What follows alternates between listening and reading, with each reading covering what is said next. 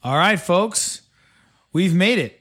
I don't know how many days it's been, but it is May 27th, 2021, and the offseason has come to a halt.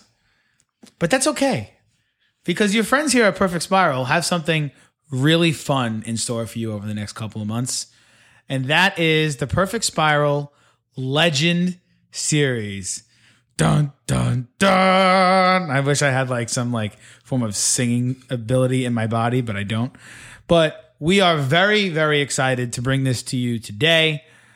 John, I know, is pumped to talk about this. We worked really hard on this. We're starting with the Diva Group today. We are going to break down our algorithm. We're going to break down the list of candidates who made the initial list. And then we will break down our top 11. It's Perfect Spiral like you've never heard it before. Legends, active players, booms, busts, Super Bowl champions, Hall of Fame players. They are all coming together in one fell swoop as we bring them to the Legend Series. Let's go, everybody. Let's roll.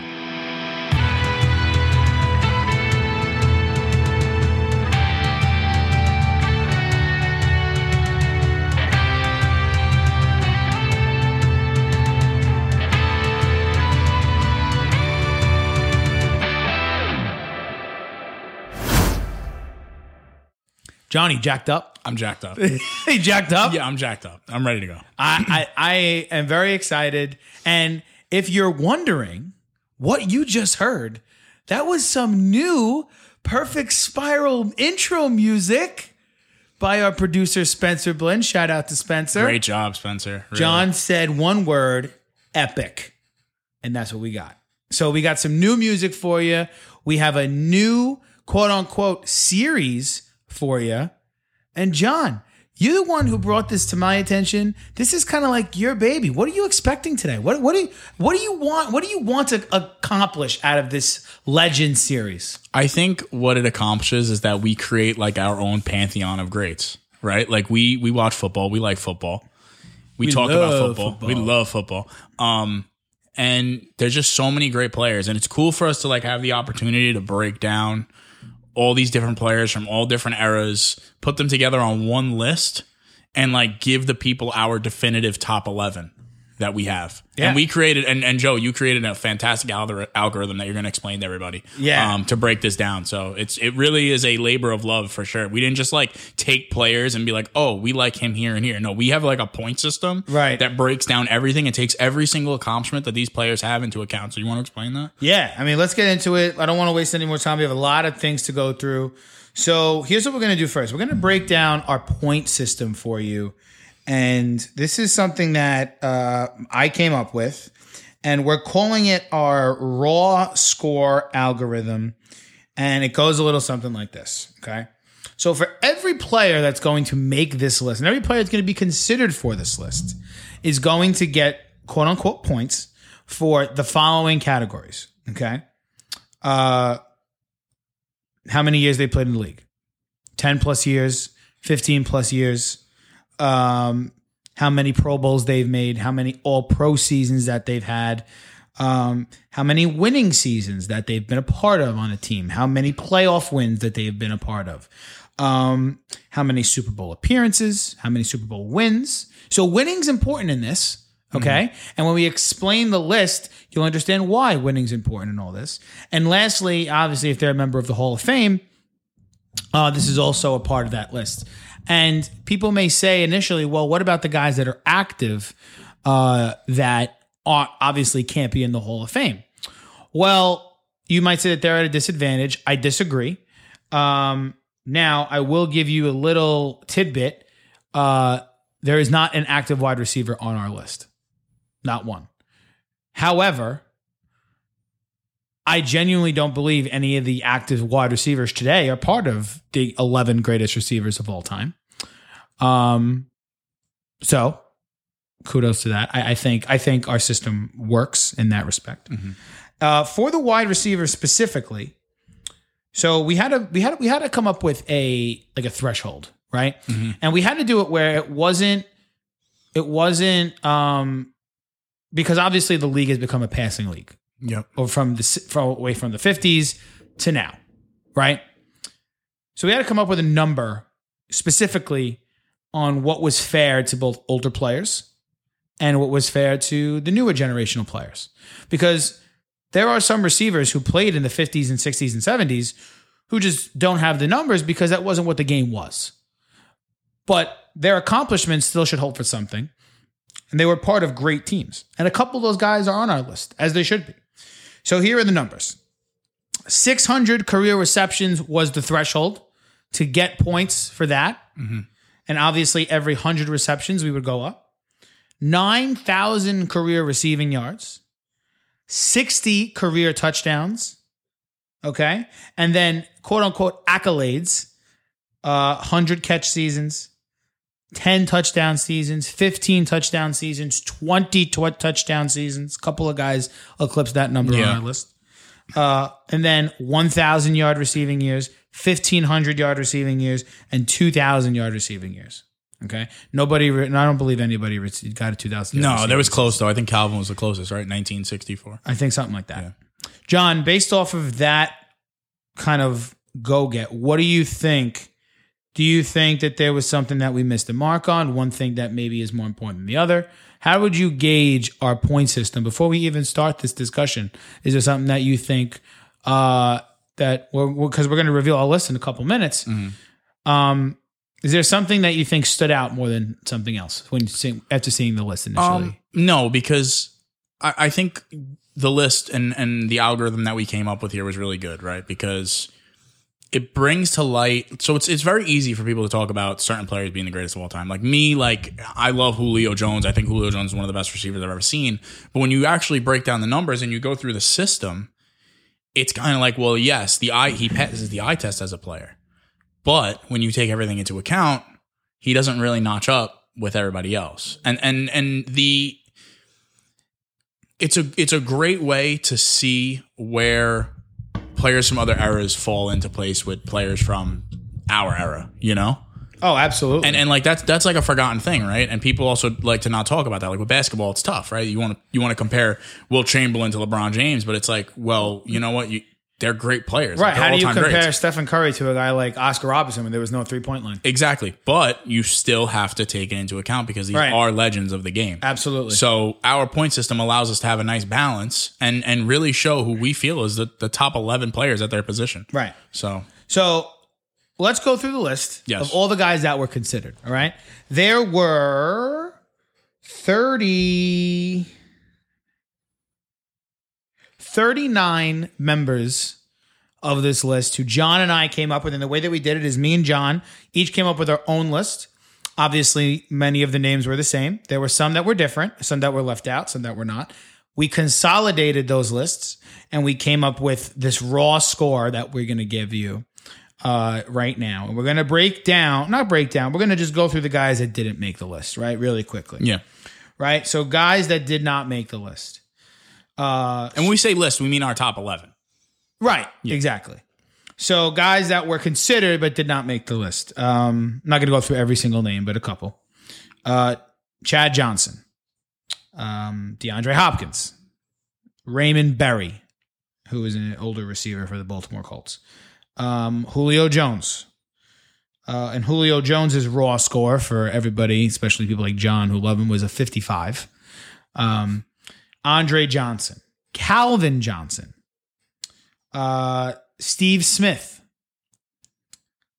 Don Maynard, the Hall of Fame wide receiver for the New York Jets, Anquan Bolden, Steve Largent, Rod Smith, Isaac Bruce, Larry Fitzgerald with a raw score of 77, did not make the cut.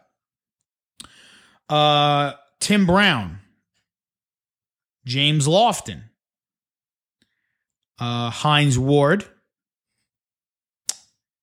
and we're going to leave it there, I think, because after we go halfway through the list, we're going to talk about some guys who just missed the cut. Yeah, there's a few good ones. There's a few good ones of guys who those guys that we mentioned, I would say Hines Ward. So just to give you an idea, the cutoff for the raw score number, like the guy who was number 11 on the list was at a 97 raw score. And John, the guy who was number 12 on the list, was at 96.5. Wow. So the guy who just missed the cut, right, is right there. And there were 4 other guys who were within 3.5 points of cracking the list. Everybody else was about a significant number below. Mm-hmm. But those guys I want to go back to maybe halfway through the list. Like our notable mentions. Right. So we're going to take a quick break. And when we come back, we are going to start with number 11 on our list. A member of John's Minnesota Vikings. We'll be right back, everybody. Hey y'all, Spencer Blinn, the producer for Perfect Spiral Podcast, and you're listening to my band Hollow Choir's new song, What You Want. Available now on Spotify. What you want?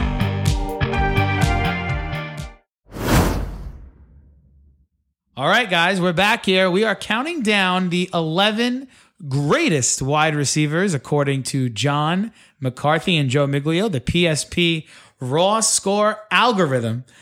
As many people might know, it's very similar to something that MLB Network does in their top 100 and their top 11 with the Shredder. So own point system.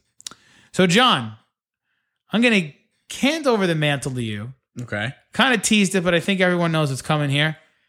Tell me who number 11 on the Legends all-time wide receiver list is.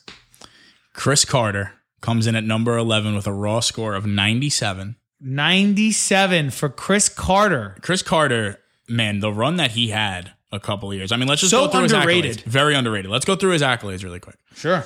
He's a Hall of Famer. Absolutely. Minnesota Vikings great. 8-time Pro Bowler. 2-time All-Pro. And 1999 Walter Payton Man of the Year. That's not really, that doesn't count in our algorithm, Right. but it's nice to say that he's a Walter Payton Man of the Year. He had 1,101 receptions, 13,899 yards, and 130 touchdowns in 234 games. The run he had a stretch of time, 1, 2, 3, 4, 5, 6, 7, 8 seasons straight with over 1,000 yards receiving, 5 straight seasons with over 10 touchdowns. Quite the stretch. And this was back when the league wasn't as much of a passing league. Right. I mean, he started, in the late 80s, right? He made his debut. Well, he didn't start. He was on Philly, but he was just kind of like mediocre until he got to Minnesota. Right. So he really took off in 1992 was his first big season. Played 12 games, 53 receptions, 681 yards, and 6 touchdowns. And then after that is when he went on that run. And this is when the league wasn't as much of a passing league, right? So it's pretty interesting to see the numbers, and a lot of those numbers are actually kind of similar to a couple of players now. But man, he was dominant. I mean, Chris Carter is a guy who obviously played alongside Randy Moss, Randall Cunningham, guys like that. Mm-hmm. And he didn't really necessarily get the spotlight because Moss was there in the later years. And they were good early in the 90s, but they weren't like great. Yeah, right? middling, yeah. So Carter was considered a receiver who was a really good receiver who was on a good team, but not a great team. People don't understand how good his hands were.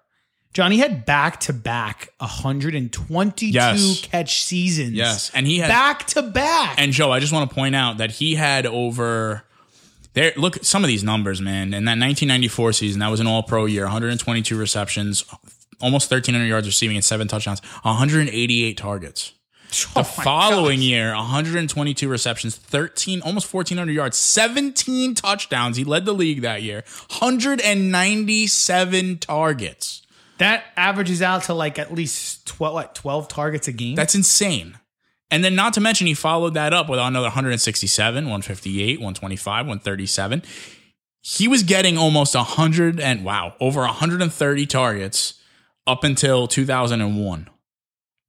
That's incredible. Now, the downside to Chris Carter's career is the fact that he didn't play on a ton of winning teams. No. He did not win a Super Bowl with the. I don't think he never won a Super Bowl. No, he never won. I don't think he went to one either. I don't think he was in one. You're right. The closest he ever got, and I hate to bring this up to you, John, licking wounds, but was the Morton Anderson missed field goal. Missed field goals are familiar for me. In was it 98? 98? I think so. 99? Yeah, 98 because the Falcons got blitzed by the Broncos in the Super Bowl that year. And then a couple years later, they got embarrassed by the Giants in 2000 or something like that. I remember. Not fun. But Chris Carter is a guy who I just think severely underrated. Obviously, was in the Pro Football Hall of Fame, as he should be. And he comes in at number 11 on our list simply because he is a guy who was just so consistent. Just unbelievably consistent. And a guy who I think, at the end of the day, he was a diva. Oh, the diva group. He was a diva, but, he did what he had to do. So Chris Carter coming in at number 11. 97 raw score. 97 raw score. So now we are going to take a trip down memory lane for number 10. And number 10 is going to be somebody whose raw score was a 97.5. So he surpassed Carter by a half of a point. And that player is Lance Allworth. And for some of you people who don't know who Lance Allworth might be, he was a player primarily from the 60s and 70s. He played from 1962 to 1972, and he primarily played his career with the San Diego Chargers and ended his career with the Dallas Cowboys. So Lance Allworth, let me go over his career statistics really quick for Mr. Lance Allworth. Wow, this is crazy. I can't wait to hear about this. Okay. Go ahead. So now again, remember what we said before. Guys that older did not play in passing leagues, but 542 receptions in his career for 10,266 yards.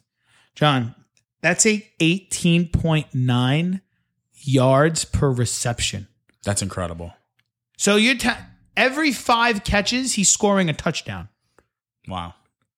That's in stats. In itself is insane. He did it in 136 games too, huh? Yeah. Wow. 85 career touchdowns for Lance Allworth. Obviously a Hall of Famer, a 7-time Pro Bowler, a 6-time All-Pro, a Super Bowl champion, and an AFL champion. So he played in both leagues. Did you count that in his points? I counted that as 1 point. Not a Super Bowl win was way more than an AFL win. Okay. Right. All right. Lost my train of thought for a second. He came in at number 38 on the NFL Top 100's Greatest Players. So a very prestigious honor there. And let's go through his accolades a little bit here. He had, now again, talking about a guy who did not catch a lot of balls.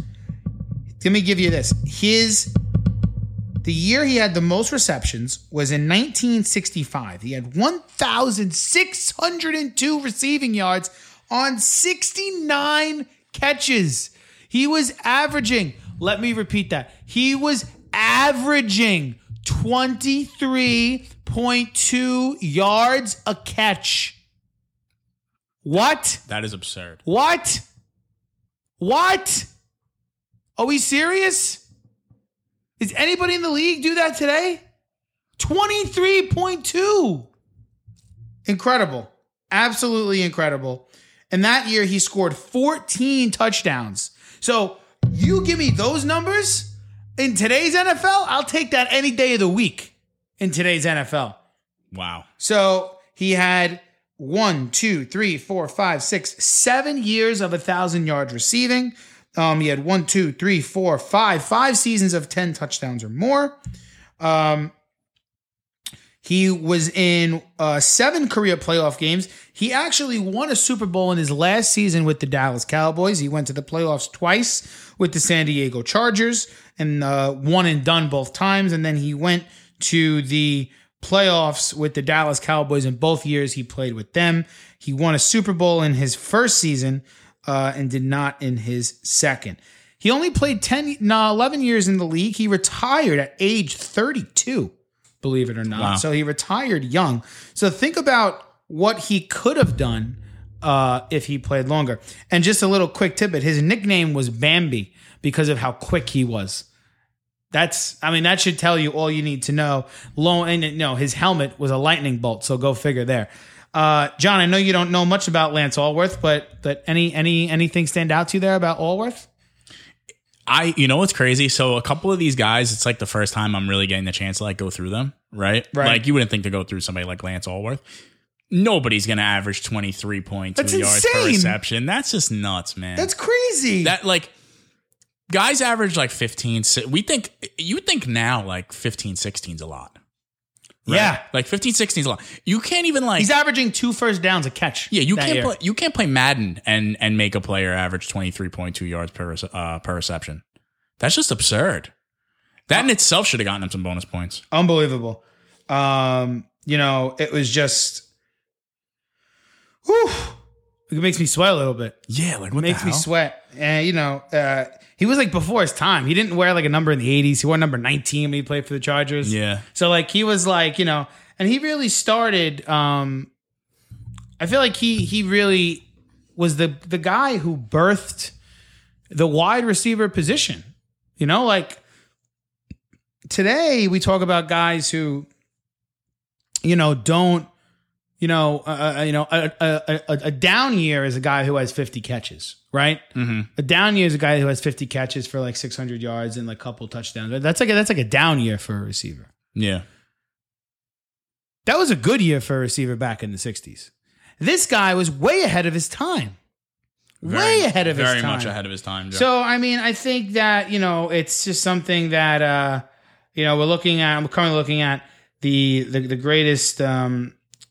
the greatest moments in Charger history, and they're littered with the couple of early ones are littered with Lance Allworth games. But Lance Allworth coming in at number 10. You know what's funny? Real quick before we move on from Lance Allworth, I just want to talk about something. So when you look at his playoff numbers, talk to me. You can actually go in and look at his playoff numbers.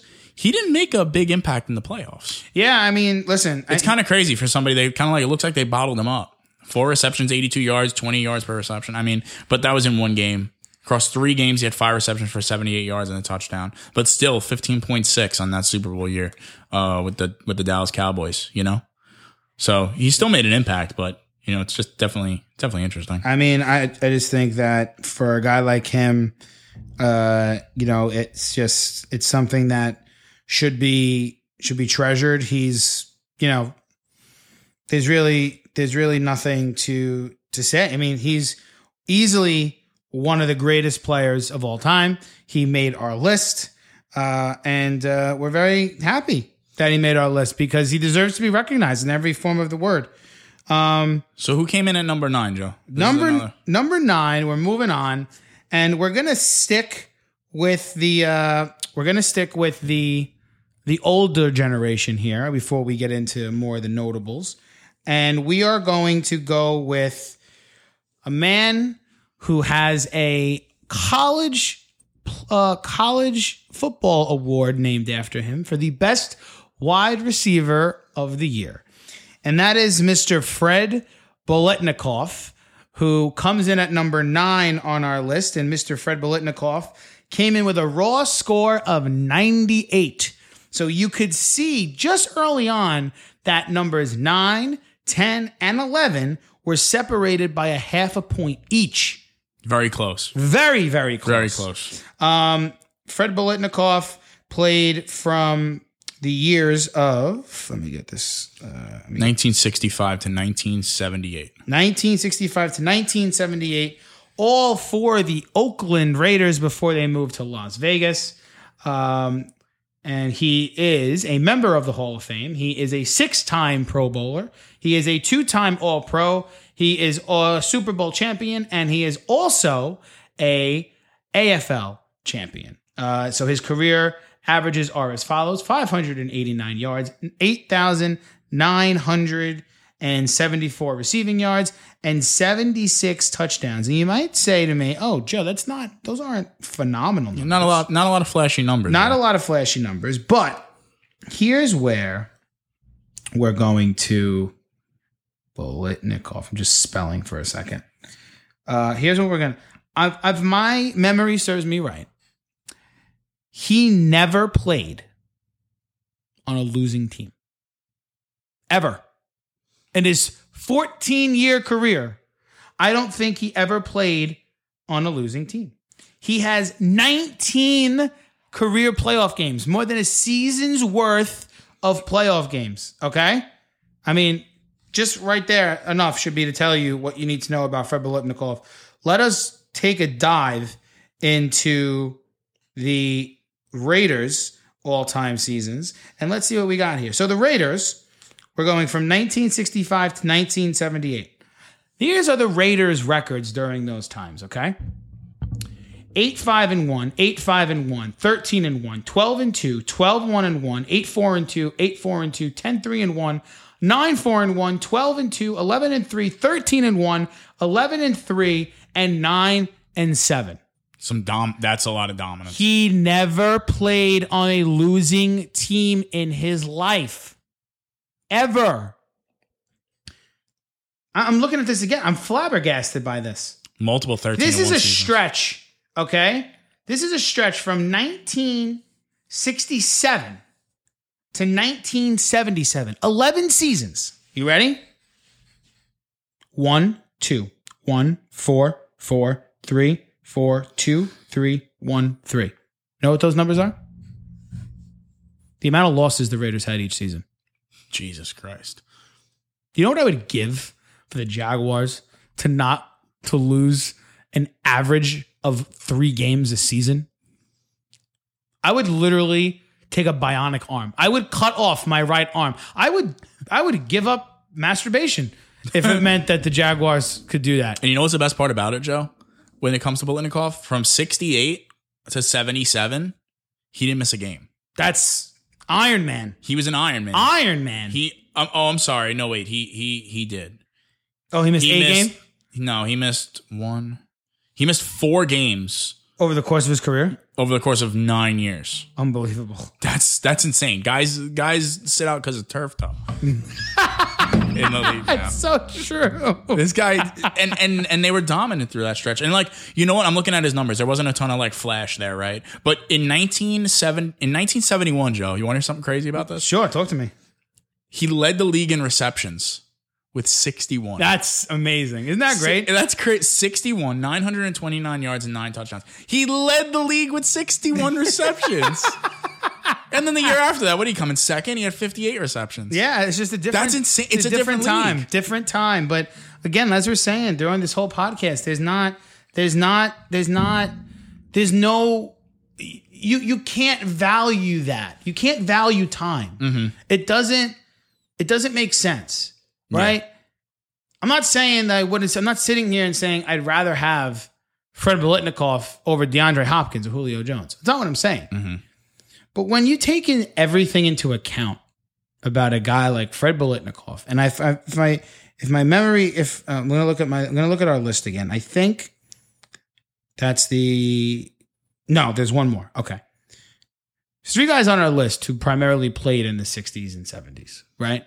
This is the second one. You measure greatness by everything that the player does, right? People will say, well, he played on a team that won a lot. Right. Played on a team that won a lot. Because of him. Yeah. He is a major factor in that. Of course. The man's a Hall of Famer. You know, like people will sit here and say, oh, his numbers aren't that great. Who cares? But for that era, they were, though. For his era, you just said it, 61 yards, 61 catches, led the league. It makes Lance Allworth's numbers seem otherworldly, right? But and that's the weird thing, right? Where it's and like the reason he's a half point higher is because he did a little bit more winning. Yeah, And that's, and you know what? That's a testament to our algorithm. Right. I think winning should be valued. Yeah, of course. Winning should absolutely be valued. It's almost like a WAR score, right? Yeah, like a little bit, right? Like wins over replacement, because like they measure that in baseball. They measure that in baseball, but I think baseball does it in a really weird way. Where I think that what we did is we measured wins, not to a degree where like we measured per win. We just measured winning seasons. Winning season, yeah. And that hurt a guy like Calvin Johnson in our list, right? That hurt a guy tremendously, right? Is all of that Calvin Johnson's fault? No. But, he's clearly a player. This might give me some heat. He's clearly a player that did not demand winning. No. He's not a player that you said in your career, I want to go play with Calvin Johnson because I want to win. That never happened. No. He put up very big numbers on, we're getting ahead of ourselves. Calvin, but again, it's a testament to the list of how we measured this and how important it is to be consistent and be a part of a winning franchise. Yeah, absolutely, yeah. I mean, listen, so just to go over really quickly before we move on, number 11 was Chris Carter, number 10 was Lance Allworth, and number 9 was Fred Biletnikoff. And John, I'm going to pass it back over to you to announce our number 8 wide receiver on the Legends list. So number 8 on our Legends series list, raw score, is Reggie Wayne. Coming in at a number 98. So he is tied with Fred Biletnikoff. Yes. Reggie Wayne, let's just say this. First of all, Reggie Wayne played with another player that we will get to later on. That was on the other side of him. He also played with another player I'm sure we will cover in the name Peyton Manning. Oh, definitely. A lot of winning happened there. Now let's go through Reggie Wayne's career. Reggie Wayne was a 6-time Pro Bowler, a 1-time All-Pro, and a 1-time Super Bowl champ with the Indianapolis Colts. Yeah, and I got to his actual numbers. Yeah, They're pretty ridiculous. His numbers are absolutely fucking insane. First of all, he played his entire career with the Indianapolis Colts. Kudos to him. His stretch from 2003 to 2012, he missed one game. Wow. He had over 100 targets in every single season up through that way. He had, in 2007, he had 104 receptions for 1,500 yards and 10 touchdowns. He had 100 receptions in 2019 for almost 1,300 yards and 10 touchdowns. 2010, he was an All-Pro. He had 175 targets, 111 receptions, almost 1,400 yards, and 6 touchdowns. He had a career yards per catch of 13.4. Very good. Very good. And now, again, let's take that back a little bit. Yes. Right? Consider what we talked about with Lance Allworth before, right? Yeah. About 23.2. And even Fred Biletnikoff had a year where he averaged over 20 yards a catch. Yeah. And to see the dip, and I think that's not a testament to Reggie Wayne's ability. It's just a testament to how the league changed. Mm-hmm. They went from more of a deep ball threat league to more of an intermediary to short passing game league. But continue. I'm sorry. I just want to throw that out there. So one thing about Reggie Wayne that I'm realizing here is he was a hell of a playoff performer. Oh, yeah. An incredible playoff performer. He went to the playoffs in every single season except for 2013, from 2002 to 2014. These are his playoff numbers. 93 receptions, almost 1,300 yards, 9 touchdowns, and a 13.5 yards per catch average. So he had a season's worth of statistics in the playoffs. Yes. He was absolutely incredible. There was a year here where he had almost 30 targets in the playoffs alone across 4 games. Reggie Wayne was just very, very, very consistent. And when you go back and you think about those Indianapolis Colts teams in the AFC, right? They were always that other team.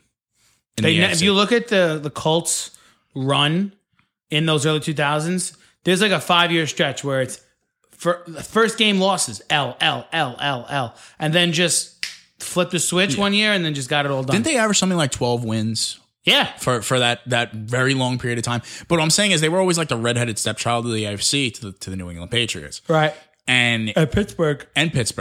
And that team was no slouch, man, with Tony Dungy as the coach and Peyton Manning, another player, I'm not going to spoil his name, is also on these teams, who is absolutely incredible. Right. But Reggie Wayne was just, he was the ultimate he was the ultimate Robin at that point in time. And a lot of teams didn't have two great receivers like that. There's only a couple that I can think of. It's funny you bring that up, right? Because who had those? The St. Louis Rams. With the early 2000s. Torrey Holt and Isaac Bruce comes to mind immediately. And one thing really quick, Joe, just before you continue. One thing, Reggie Wayne was so high on our list. And Reggie Wayne is not a Hall of Famer yet.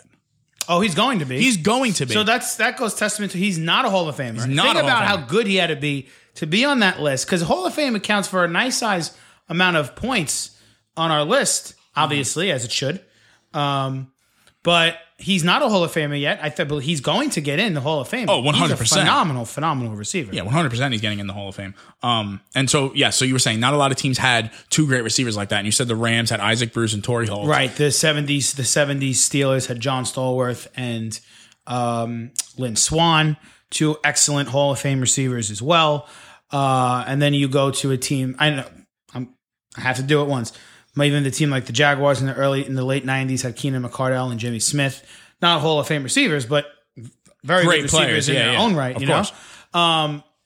But Reggie Wayne is so overlooked, in my opinion. Mm-hmm. Very much so. Because of the man who's on the other side of him. Mm-hmm. Reggie Wayne, the Colts had the number 1 and number 3 receiver in football on their roster, in my opinion, during that period of time. And for literally forever. It felt like forever. They had legitimately 4 Hall of Famers, skill Hall of Famers during that. They had Peyton Manning. They have Edgerrin James just got inducted this year. Yes. Right? They have, screw it, we're going to say his name anyway. Marvin Harrison, right?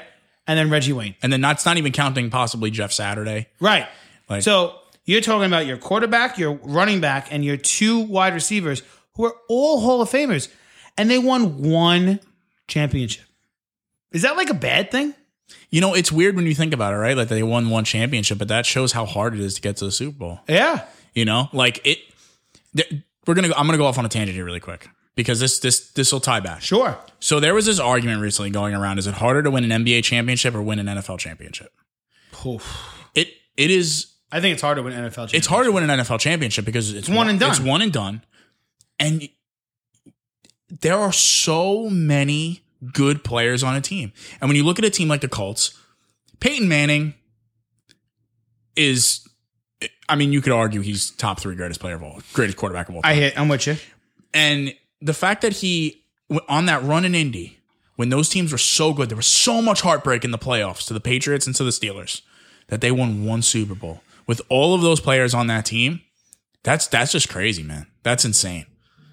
You know, it's hard. It's hard to do that. Sorry. No, you're good. My sister is calling me. It's all right. We'll put her on. We'll get her on for a guest appearance. Just ask her who she thinks comes up next on the list. She's gonna say like, yeah, right. LeBron James. So, LeBron James. So Reggie Wayne coming in at number 8, wore number 87, a soon-to-be Hall of Famer on our list. Do you know what she wanted? What does she want? She wanted the password for the HBO Max. Jesus fucking Christ. Streaming services are ruining families. Unbelievable. Ridiculous. Just don't give it to her. Now she has to wait until we're done. Oh, she's going to wait. She's going to fucking wait. She wants to watch this stupid Friends reunion. All right, John, you want to take a quick break first, or you want to go on to number 7 to take a break after? Let's go through 7, and then we'll take a break. All right, so let's go to number 7. So, John, number 7 is yourself. You want to break down number 7 and who he is? So number 7, dun, dun, dun, dun. Dun, dun. Michael Irvin comes in with a raw score of 99.5. Michael Irvin, member of the dynasty of the Dallas Cowboys in the early 90s. Who doesn't know who Michael Irvin is at this point on NFL Network? The guy's out of his mind. He's so much fun to watch. He's so animated. It's great. Yeah. So Michael Irvin has quite a few career accomplishments. He is You don't say. You don't say. He's a Hall of Famer. He's Right. a 5-time Pro Bowler, 1-time All-Pro, and a 3-time Super Bowl champ. Now, let's... Wow. Okay. So now, these Dallas Cowboys teams are very interesting, right? Because you had one of the greatest running backs of all time on that team. Maybe the Greatest running back of all time. When we get to the running backs, we'll see where he falls. Right. In Emmitt Smith. Right. You have Michael Irvin. Right. And wasn't there another receiver there? Another receiver? Or was it just there wasn't another receiver? No, there wasn't. There was other receivers, but none as like prominent as none as like prominent. It was like he was the number one player. Yeah. So now being the number one receiver on the team, and granted, Troy Aikman didn't sling the ball around very much, I would say. Troy Aikman's good. He was good, but he wasn't like, when you look at a lot of quarterbacks from that period of time, the numbers are very low. Like a 3,000-yard passing season was like, whoa. Like, whoa, right? Like he didn't throw the ball around the park because why would he? He has Emmitt Smith. Right. You know, like you just run the ball and that's exactly what they did. I get it. But Michael Irvin, I'm going to go through a couple of seasons here. From 1991 to 1995, he made the Pro Bowl every year. 91, he was an All-Pro with 93 receptions, 1,500 yards, and 8 touchdowns. He led the league that year, 16.4 yards per catch. Okay. And wow. All right. A lot.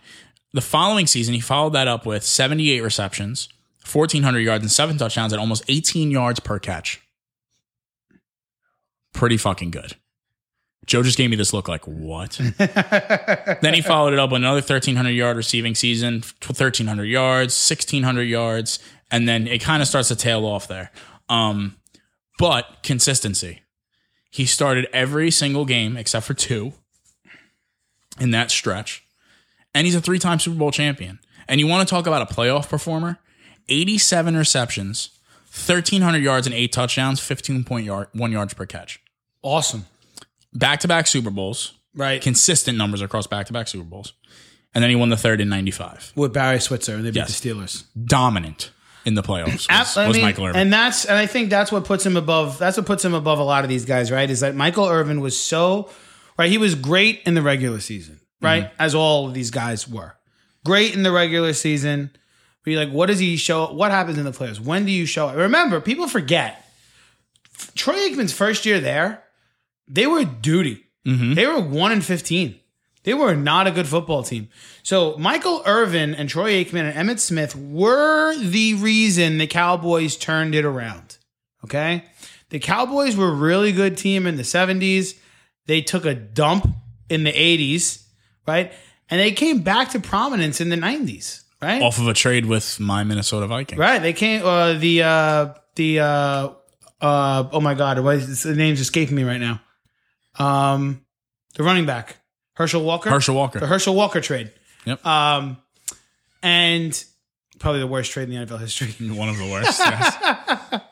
But it helped them get to have that Super Bowl run. But you know, Michael Irvin is a huge piece of them becoming America's team. Yep. Right? Like people hate the Cowboys because they're so nationally loved. There's an arrogance to them. Like the Duke Blue Devils, like the New York Yankees, you know, like the Los Angeles Lakers or the Boston Celtics. Teams that if you don't root for them, you look at them, you're like, oh, fucking, you know, like really? Like you don't like excellence? Yeah, like right. You know? And there's always a joke that, oh, you're a Yankee fan, you root for the Cowboys and the Lakers too. Like, you know, it's like, it's a thing. Exactly. But there's a reason for that, right? There's a reason that those teams are grouped together in that category. Yeah. Michael Irvin is a main reason for that, you know? And I think his skill, and he was a great college player, went to the University of Miami, was a phenomenal college player, was a phenomenal pro, won 2 Super Bowls with his college coach, Jimmy Johnson. Mm-hmm. And, you know, like you said before, consistency really brought it across for the rest of his career, and I believe was a first ballot Hall of Famer. Yeah. And fully deserved. I mean, Michael Irvin was probably, if I had to guess, I'm looking at our list right now, again, he is probably the 3rd best receiver of his era? Yeah.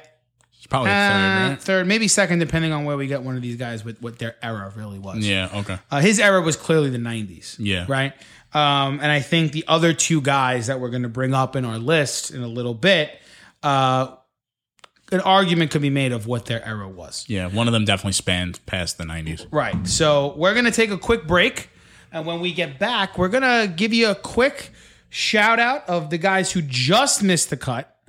And then we're going to go back to our list. We still have 6 through 1 to get to.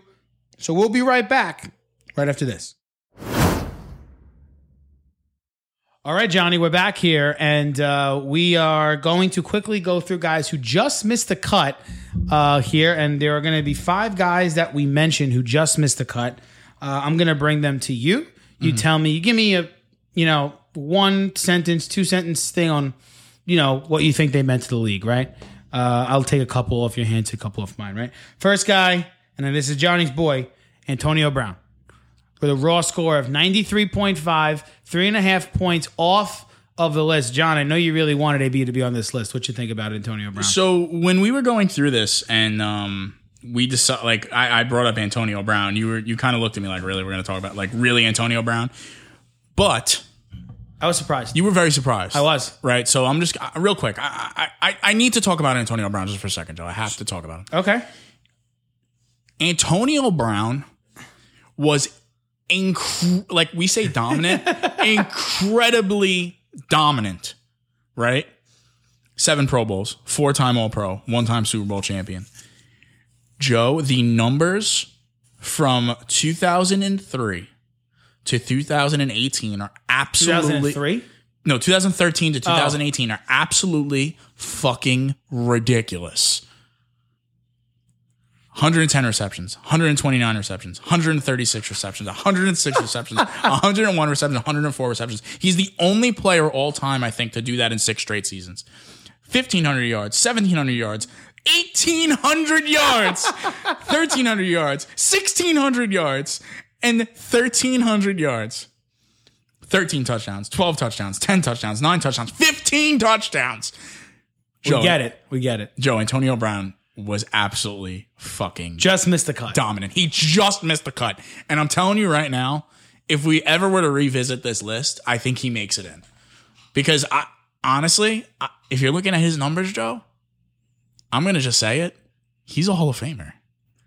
As much as people... We'll get to that conversation at a different point in time. Yeah, he is. And you know what? That'll put him in the top 11 eventually. Right, eventually.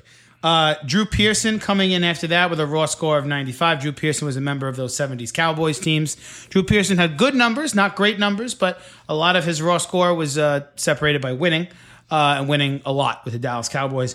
And then we have Lynn Swann, a part of that 70s Steeler dynasty with a raw score of 96. 4-time Super Bowl champion. 4-time Super Bowl champion. My goodness. But his numbers were not, his career statistics were not as high. He also didn't play a very long time.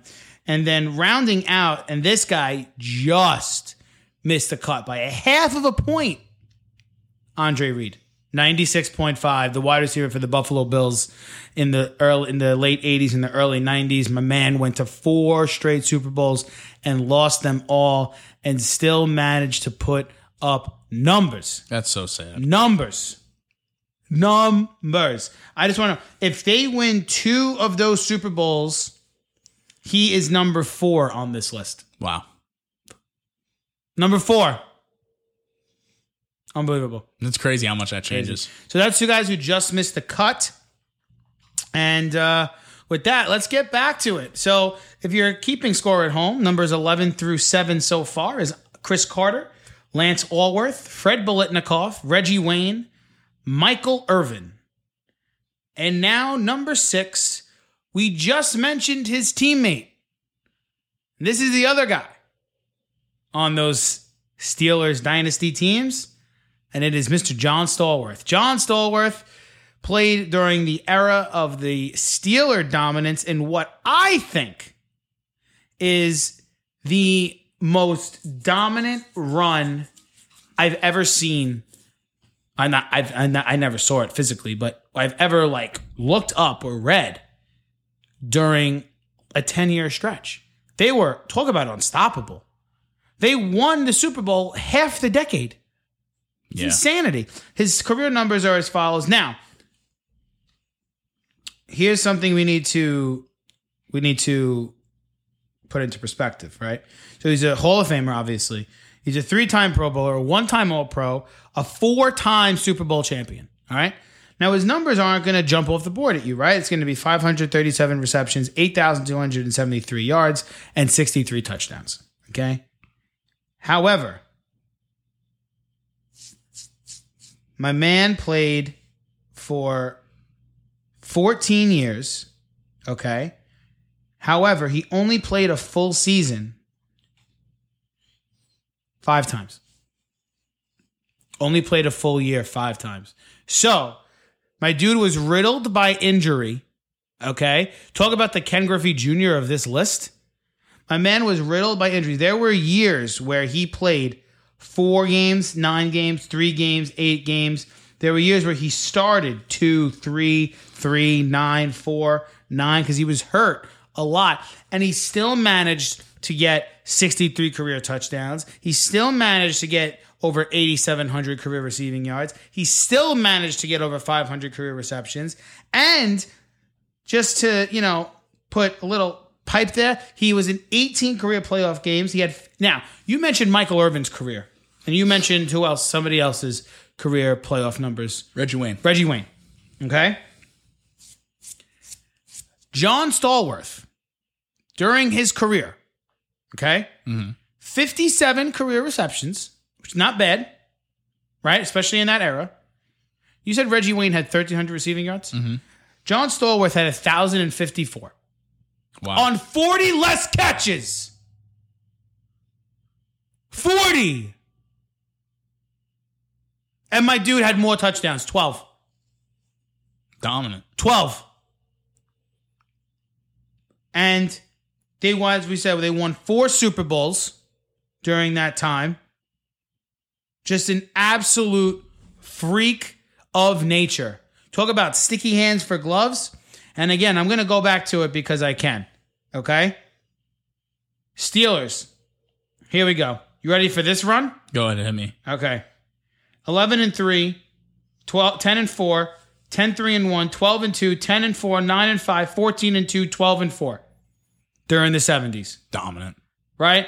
They went to the playoffs for 8 straight seasons. Right?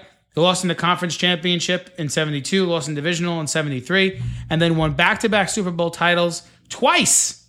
They won back-to-back Super Bowl titles in 74 and 75, and then back-to-back Super Bowl titles in 78 and 79. He was undefeated in the Super Bowl. Undefeated. 4-0. Like the Jordan 6 with the cigar. 4-0 for John Stallworth. That's pretty damn good. I mean, if you take these older players that we mentioned, Stallworth, Allworth, oddly rhymed, and Biletnikoff, right? And you put them in today's NFL, I think they thrive. I really think they thrive. Oh. I think they're tough. They were gritty. I mean, this is a guy who, if he stays healthy during his whole career, we're talking about a guy that probably has over 800 career catches, probably has over 12,000 career receiving yards, and probably has another 15 to 20 touchdowns. These guys will put wide receivers. He was 6th on our list. Yeah, these guys will put the players in this league to shame. Well, they're tougher than they are. Yeah, they're tougher and easily, and they have a lot more. I think more of a competitive drive. You know what I mean? It's just the guy was not huge. He was 6'2", 191, so he wasn't a humongous receiver, But he got the job done, and I think it's a nice testament that a couple of older players made our list, deservedly so. Absolutely deservedly so. There's still one more on there. Do you think there? Is there? Oh, I mean, kind of, in a way, yeah. Kind of. Now, guys, we're the top 5. Now we're getting into the top 5. Now we're getting to the top 5. Now, I will tell you this. Numbers. Did you say John Stallworth's raw score? 109.5. 109.5. So from number 7 to number 11, the raw score was separated by about 2 points. Stallworth jumped up 10.5. Yeah. So now we're getting into numbers 5, 4, 3, and 2 are separated by 10 points. No, less than that. 8 points. 8 points. And we're going to get to number 1 in a second because that is insane. Otherworldly. When you sent that to me, I was like, oh, fuck. That's fucked. So number 5 is the enigmatic Terrell Owens. T.O., 6'3", 224 pounds, went to Chattanooga College. My dude was all over the place during his NFL career. He is a Hall of Famer, deservedly so, a 6-time Pro Bowler, a 5-time All-Pro. John, listen to, you want to talk about numbers. Listen to these numbers. Are you ready? Hit me. 1,078 career receptions. 15,934 receiving yards. 153 career touchdowns. And 1 Super Bowl played on a broken leg. We're going to get to that in a minute. That's that. We're going to get to that in a second. My dude had, this actually surprised me. He had one career 100 catch season. He had 9 1,000 yard career seasons and 8 seasons with 10 or more touchdowns. 8. Okay. He had 9 winning seasons in total. So he won wherever he went. He played for the San Francisco 49ers for 6 years. He played for the Philadelphia Eagles for 2. Played for the Dallas Cowboys for 3, and then he bounced around with Buffalo and Cincinnati at the end. I'm not even really counting those. And you know what's funny is those numbers that you were saying with him, as far as with the 1,000 yards and the 10 or more touchdowns. He did that across multiple teams. Oh, he was consistent across multiple teams. This is with the San Francisco 49ers. He had 14 touchdowns in 98. He had he had 3 years in a row where he had over 10 touchdowns through 2000 to 2002. He was 13, 16, and 13. He had 14 touchdowns with Philadelphia in 2004, their Super Bowl year. And then he had another 3-year stretch in Dallas at ages 33, 34, and 35, where he went, I'm going to read these numbers off to you. Again, 33, 34, and 35. He was an all-pro at 34 years old. Just put that in the back of your head. Unreal. And he was incredible. Oh, yeah. Okay, so in 2006, he went 85 for 1180 and 13 scores. In 2007, he went 81 for 1355 and 15 touchdowns at age 34. And then at age 35 in 2008, he went 69 for 1,052 and 10. So that was like his dip. Yeah, that's where he kind of started. That's where he started to dip a little bit. But he, like you said, across 3 different teams, he consistently put up numbers, right? And now let's talk about the elephant in the room, right? Before we get to Super Bowl, let's talk about his attitude, right? And his, the way he was kind of a player who pushed people away. He ushered this era in. I think he was the ringleader of this era. He's the chairman. Yes. But it's funny because he was allowed to be because of how great he was. Mm-hmm. Obviously he's my quarterback. But in his career, he played in 12 playoff games. 54 career catches, 751 career receiving yards for an average of 14 yards a catch, and 5 touchdowns. Now, let's get to the Super Bowl in 2004. If you remember correctly, he had what? He broke his leg. I think it was actually broken. My dude comes back in the Super Bowl. Okay, talk about grit. He comes back in the Super Bowl and he goes 14 targets for 9 catches and 122 receiving yards. Didn't score a touchdown, but he had a catch percentage of 64.3 in that Super Bowl, right? And he had an average of 8.7 yards per target, whatever that means. But on a broken leg. That was probably outside of, I'll say it. That was the grittiest Super Bowl performance I've ever seen by a non-quarterback. Mm-hmm. The Rob Gronkowski one's out there for the one against the Rams a couple of years back. Yeah, that was another one. But Terrell Owens, to me, if I had to describe him in one word, would be just a character. He's the ultimate character. He's the ultimate competitor. He left it all on the field every time. Nobody ever said, listen, it was all about T.O. when he was on the field. It still was up until last year. It was with all that whole Hall of Fame debacle. Right. It was all about T.O. But nobody ever doubted how bad he wanted to win. Don't forget how good those San Francisco teams were in the 90s. Oh, yeah. They were good. They never got to the Super Bowl, but they were damn good. Yep. Right. Remember that catch he had? Remember that game against the New York Giants when they came all the way back? Mm-hmm. And who was it? They missed a field goal, the Giants, or it got blocked. And he had the touchdown from Jeff Garcia with a couple seconds remaining. And he got hit by 2 Giant defenders. And he stood up and went into the end zone. That's the play I remember, T.O. That's the T.O. I remember. That's the guy that I remember. He knew he was going to get hit. He stayed up. And then he talked shit after he got into the end zone. When he grabbed the popcorn in Dallas and he's just popcorn. ultimate guy. You know, Incredible footwork. I don't know if Incredible footwork. An excellent point. Excellent poetry. Point.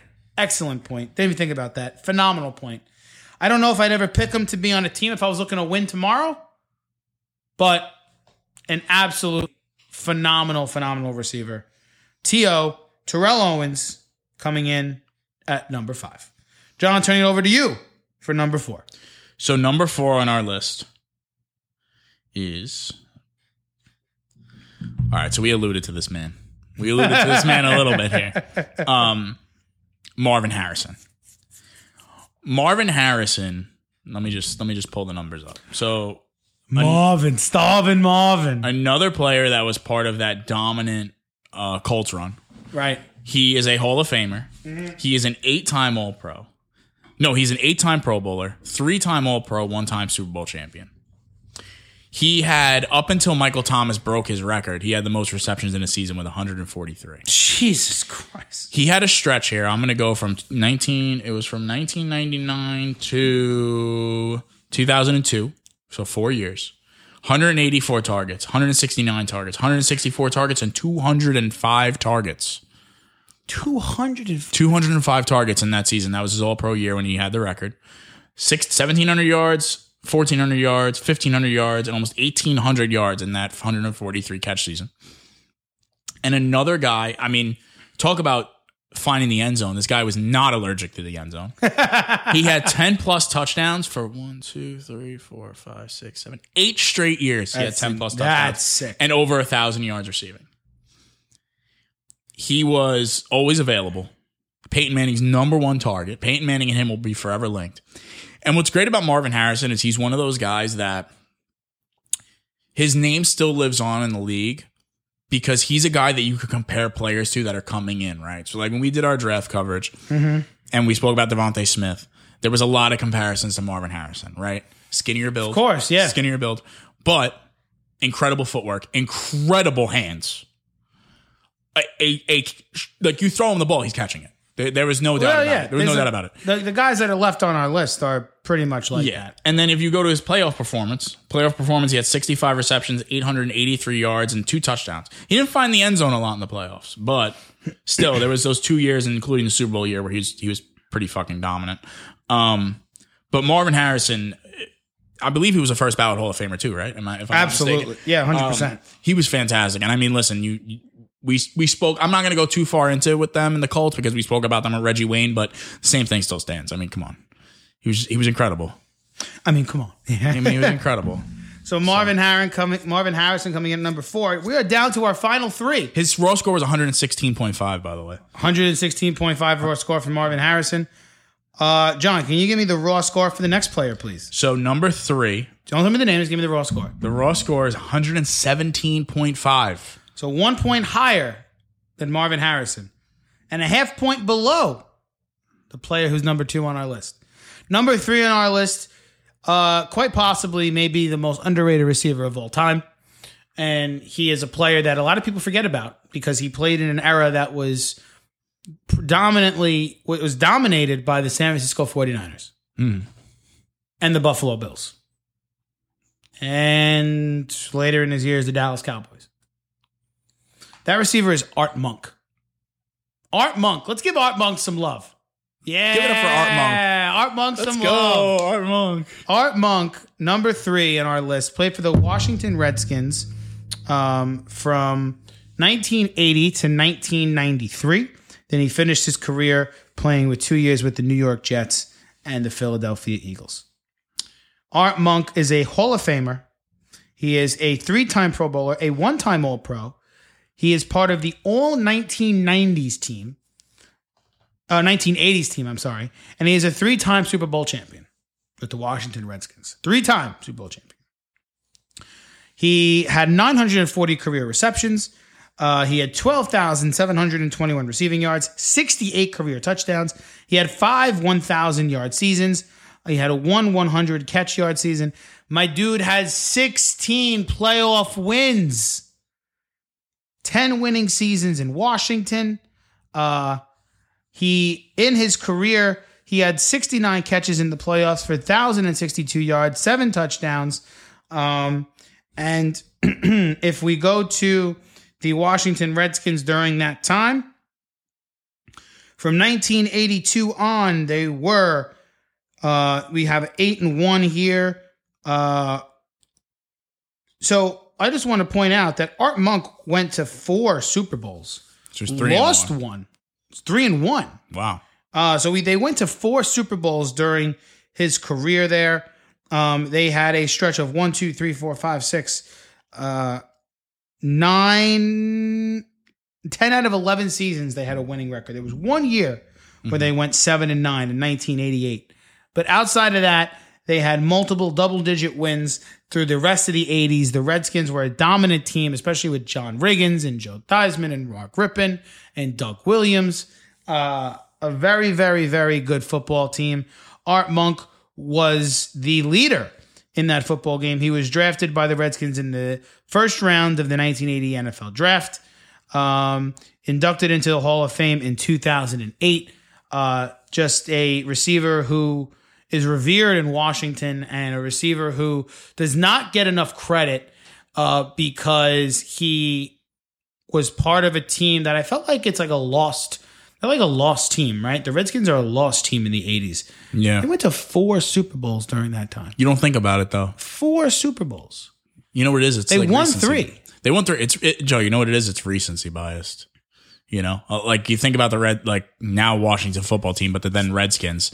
I mean, as much as we've been watching them, they've been trash. Yeah. So it's kind of like, people who are diehard Washington fans who grew up there, like, old-timers Washington fans, they probably still hold on to it. But you know what's funny is for a team to go to 4 Super Bowls and for them to not even really get mentioned in that, like, pantheon of great teams. Right. That's pretty weird. I mean, yeah, man. I think he, obviously, he came in on 3rd on our list, and he's just an absolutely phenomenal receiver. So Art Monk, if you ever are listening to this podcast, Please listen to us. let us know that you're number 3 in our book. Yes. Art Monk. John, it is your time. So if you've been listening to this whole show right now and you've listened to our countdown, you know who 1 and 2 are. Yeah. There's no debate, right? There's No debate. It's not a surprise. It's not a shock. And it's not something that we even picked. The point system did the work for us. Yes, and it got us It validated what we already knew. Yes, it validated the number 1 and number 2 receivers all time. So, John, number 2, with a raw score of 118, is... 118. I said 100. Oh, you said 118. I thought you said 218. You got Moss. Randy Moss comes in at number 2. Randy friggin' Moss. You know what's funny? Can we just talk about, before we get into the numbers, Randy Moss is synonymous with like middle school, like high school kids. Like you're like playing in the, Right. Gym and shit. And like you throw the ball, you got Moss. And it's like, holy shit. Like growing up, like before I watched football, I never really understood what that meant. And then it's like, oh shit, this is what you meant. Randy Moss was, I'm so glad that I got to watch the tail end of his career and that he was still dominant. So there's a lot to talk about with Randy Moss. Randy Moss spanned across, you could say 2 different eras, right? Mm-hmm. He came in late in the 90s with Minnesota. An all-time great in Minnesota. And then he had that second wind of his career towards the end, right, With Joe? New England. With New England. After people thought he was dead in the water in Oakland. Right. So let's go through the first 1, 2, 3, 4. The early years. Let's go through the early years of Randy Moss. So I want to also point out that Randy Moss's rookie receiving record was actually just broken by another Viking in Justin Jefferson. Justin Jefferson, which is pretty crazy how history repeats itself. So right when he steps into the league, Randy Moss, first of all, let's talk about this. Randy Moss came from Marshall, not a very known college. Byron Leftwich. Yeah. Why do I know that? Yeah. Joe has useless knowledge. Not a very known college, right? The accolades are as follows. Oh, God. He's a first ballot Hall of Famer, which, by the way, when he was inducted into Hall of Fame, I cried when I watched him because he was just so proud. Yeah. Like, it was just so nice. Like, he was so happy to be inducted. He's incredible on ESPN NFL coverage. 6-time Pro Bowler, 4-time All-Pro. He made the Hall of Fame 2000s team. He was the 1998 Offensive Rookie of the Year and the 2007 Comeback Player of the Year, right? And that's where that little part of his career comes in. So, the early years in Minnesota, right off the bat, he is hot. 1,300 yards, 1,400 yards, 1,400 yards, 1,300 yards, 1,400 yards, and almost 1,700 yards, Joe. 17 touchdowns in his rookie year, 11 touchdowns, 15 touchdowns, 10 touchdowns, 7 touchdowns, 17 touchdowns, 13 touchdowns. The man was a human fucking highlight reel. This guy, double coverage, triple coverage, didn't fucking matter. He was catching the ball. You throw the ball up and Randy Moss was catching it. Randy Moss was incredible in those early years in Minnesota. But there's a but coming. We do hit a little bit of a wall towards the end of Minnesota. Okay. And we do hit a little bit of a wall in Oakland. But boy, oh boy, do we come back in New England. With a vengeance. With a absolute fucking vengeance. 1,500 yards and the most touchdowns all time in a single season by a wide receiver with 23. A record that may never be broken. Unbelievable. 1,000 yards with 11 touchdowns and 1,300 yards with 13 touchdowns. It was an absolute pleasure to watch Randy Moss. He is part of one of the greatest teams of all time. A near perfect Patriots. A near perfect Patriots team. Another player who there wasn't like a ton of winning with him, right? Yeah, but more winning with him than there was with T.O. Yeah, more winning with him than there was in T.O. Fantastic playoff performer. But the elephant in the room, obviously, is the 18-1 New England team. And that year, man, holy shit. I never forget the catch. There's 2 moments that I remember about Randy Moss, especially during the 3, right? So you got the touchdown on Monday Night Football against the Packers where he fake moons the crowd, which was great. Yeah. The infamous Joe Buck call. That is the most disgusting thing I've ever seen on television. He should be, whatever he said. Then there was the game on Thanksgiving against the Cowboys where he had 3 catches in the first half and every catch went for a touchdown. Yeah. Every catch. Insane. It was like 3 catches for like 160 yards and 3 touchdowns. That's like one of the most infamous performances in history. It was ridiculous.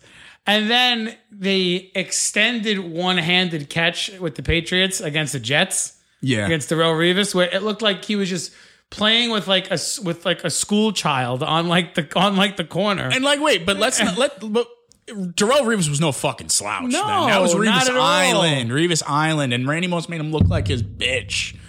It was like, that was incredible. Randy Moss, folks. Randy Moss. You got fucking mossed. Randy Moss. Now. Oh, boy. Guys, we've had fun today. I had a good time on this list.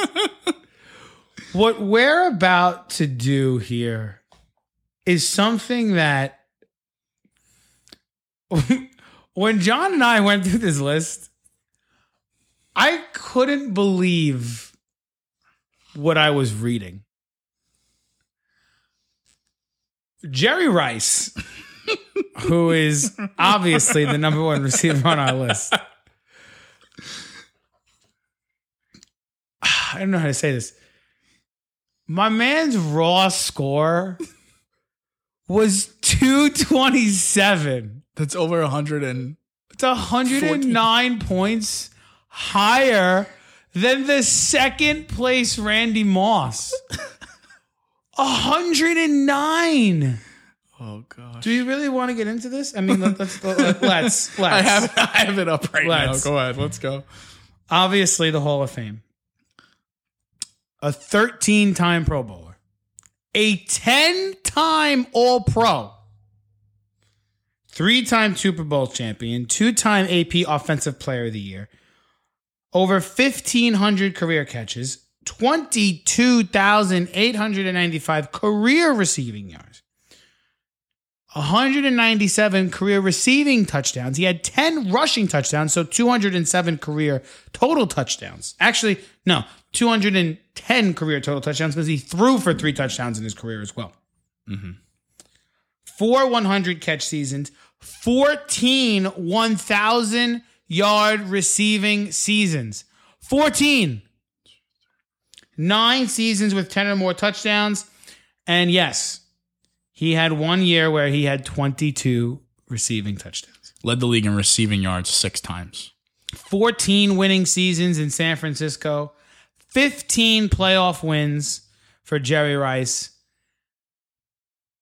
I don't think I've ever seen anybody play the way Jerry Rice played. Talk about a guy who has glue for hands, the ultimate winner, okay?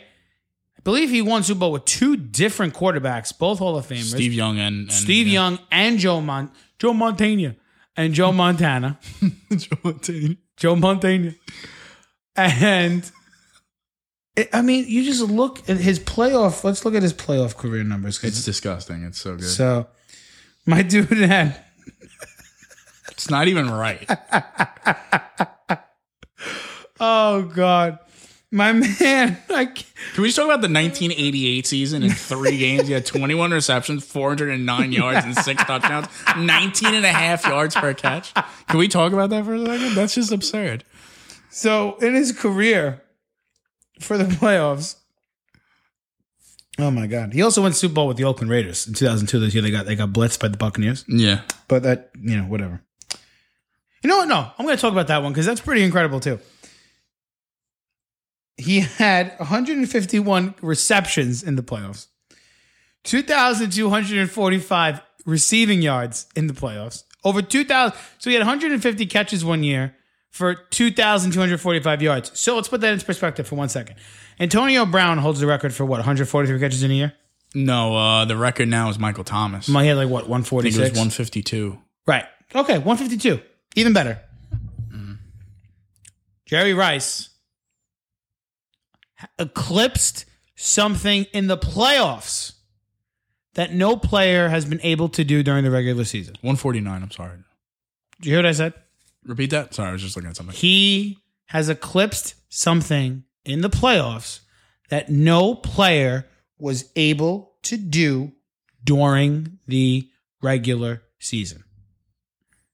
He had over 2,000 career receiving yards. And I don't want to hear that he played 10 more games in the playoffs, or 13 more games in the playoffs. That doesn't matter. What matters is his catches and his receiving yards. He had 151 catches over those 29 games for 2,200 receiving yards.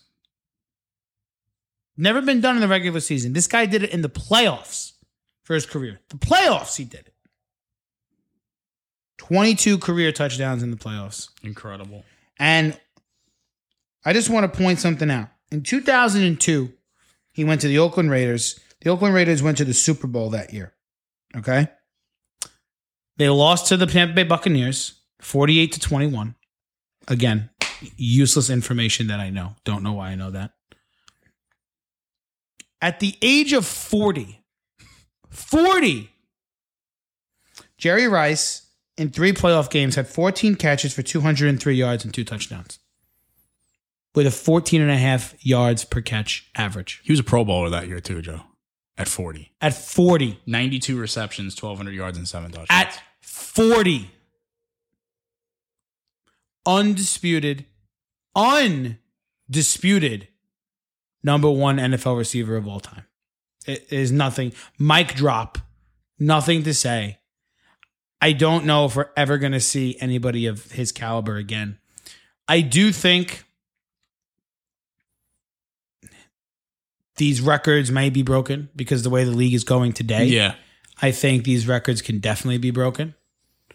But it can never be understated what Jerry Rice meant to the NFL, what Jerry Rice meant to the wide receiver position, what Jerry Rice meant to the future of the wide receiver position. Incredibly impactful. Won everywhere he went. Well, he only went to 3 places, but won everywhere he played and everywhere he went.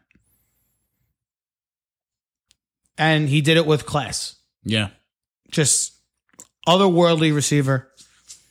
There's really nothing else to say. That's a mic drop right there. That's a mic drop. So, folks, there you have it. And let's go through the list one more time. Number 11, Chris Carter. Number 10, Lance Allworth. Number 9, Fred Biletnikoff. Number 8, Reggie Wayne. Number 7, Michael Irvin. Number 6, John Stallworth. Number 5, number 5 is Terrell Owens. Terrell Owens, I just drew a blank. Number 4 is Marvin Harrison. Number 3, Art Monk. Number 2, Randy Moss. And number 1, Jerry Rice. John, Legend Series wide receivers have been completed. How do you feel? I love the list. I really do. I think we nailed it. Fair list. I think we did. I mean, fair. There's no Mike Evans on there. But. Mike Evans didn't even make our initial 39 people. No, he definitely What are did. you gonna do about it? Cry. Yeah, we know. You know what we're talking to. So now, on this podcast, which we're about to wrap up, we have the decision to make, John, of what position we want to do next week. I think that we should go to the defensive side of the football. I'm going to give you 2 options. Corners or defensive line. Corners. Want to do corners? Let's do corners. All right. So wait, when we do corners, are we talking like safeties and free safeties? I know. I have corners and safeties as a separate thing. Okay. All right. So we're going corners. Yes. All right. Sounds good to me. Straight corners. Mm-hmm. So there you have it, folks. Next week, we are going to do cornerbacks in this Legends series. And then we're going to go back to the offensive side of the football, where I think we may take a stab at the running back position in a couple I'd love weeks. to talk about the running back position. Yeah, let's get busy with some running backs. You know what I'm saying? That'd be fun. And then maybe we'll sprinkle in some head coaches in there. Maybe it's possible. Yeah, because we're going over everything in the Legends series. Yeah. We're going over teams. We're going over head coaches. We're going over players. Everything. It's the whole. You're getting the whole shebang from us because we're going to be doing this next couple of months. So I think we had a good time today. Clocked in at about an hour and 20 minutes. I think we did a good time with this. I hope you guys had fun. The list will be posted on Twitter. at PSP Pod. At PSP Pod. Let us know your thoughts. Let us know what you think about our list. Who did we miss? Who missed the cut that should have been on there? And no, Mike Evans is not an answer. Could somebody get the podcast to Art Monk now? Because now I kind of want him to hear it. I will definitely send it to Art Monk. Just send it like directly to him because I'm sure he'd enjoy it. Yeah. I'm sure he's a sweet guy. I'm sure Art Monk's a great guy. So, John, anything before we leave? That's it, man. Well, I had a great time. I forgot to say my annual thing. Subscribe, rate, review, download the podcast wherever you get your podcasts. Google, Apple, Spotify, Deezer, Stitcher, Pandora. Hey, even Buzzsprout. Whatever you want to do. YouTube. Whatever you want to do. We are everywhere. Everywhere you look, PSP's there. All right, folks. It's been a lovely Thursday night. For John McCarthy, my co-host, my name is Joe Miglio. And we'll see you all next week, where we get to go to maybe Revis Island. Oh. I don't know. Come back and find out. Have a good night, everybody.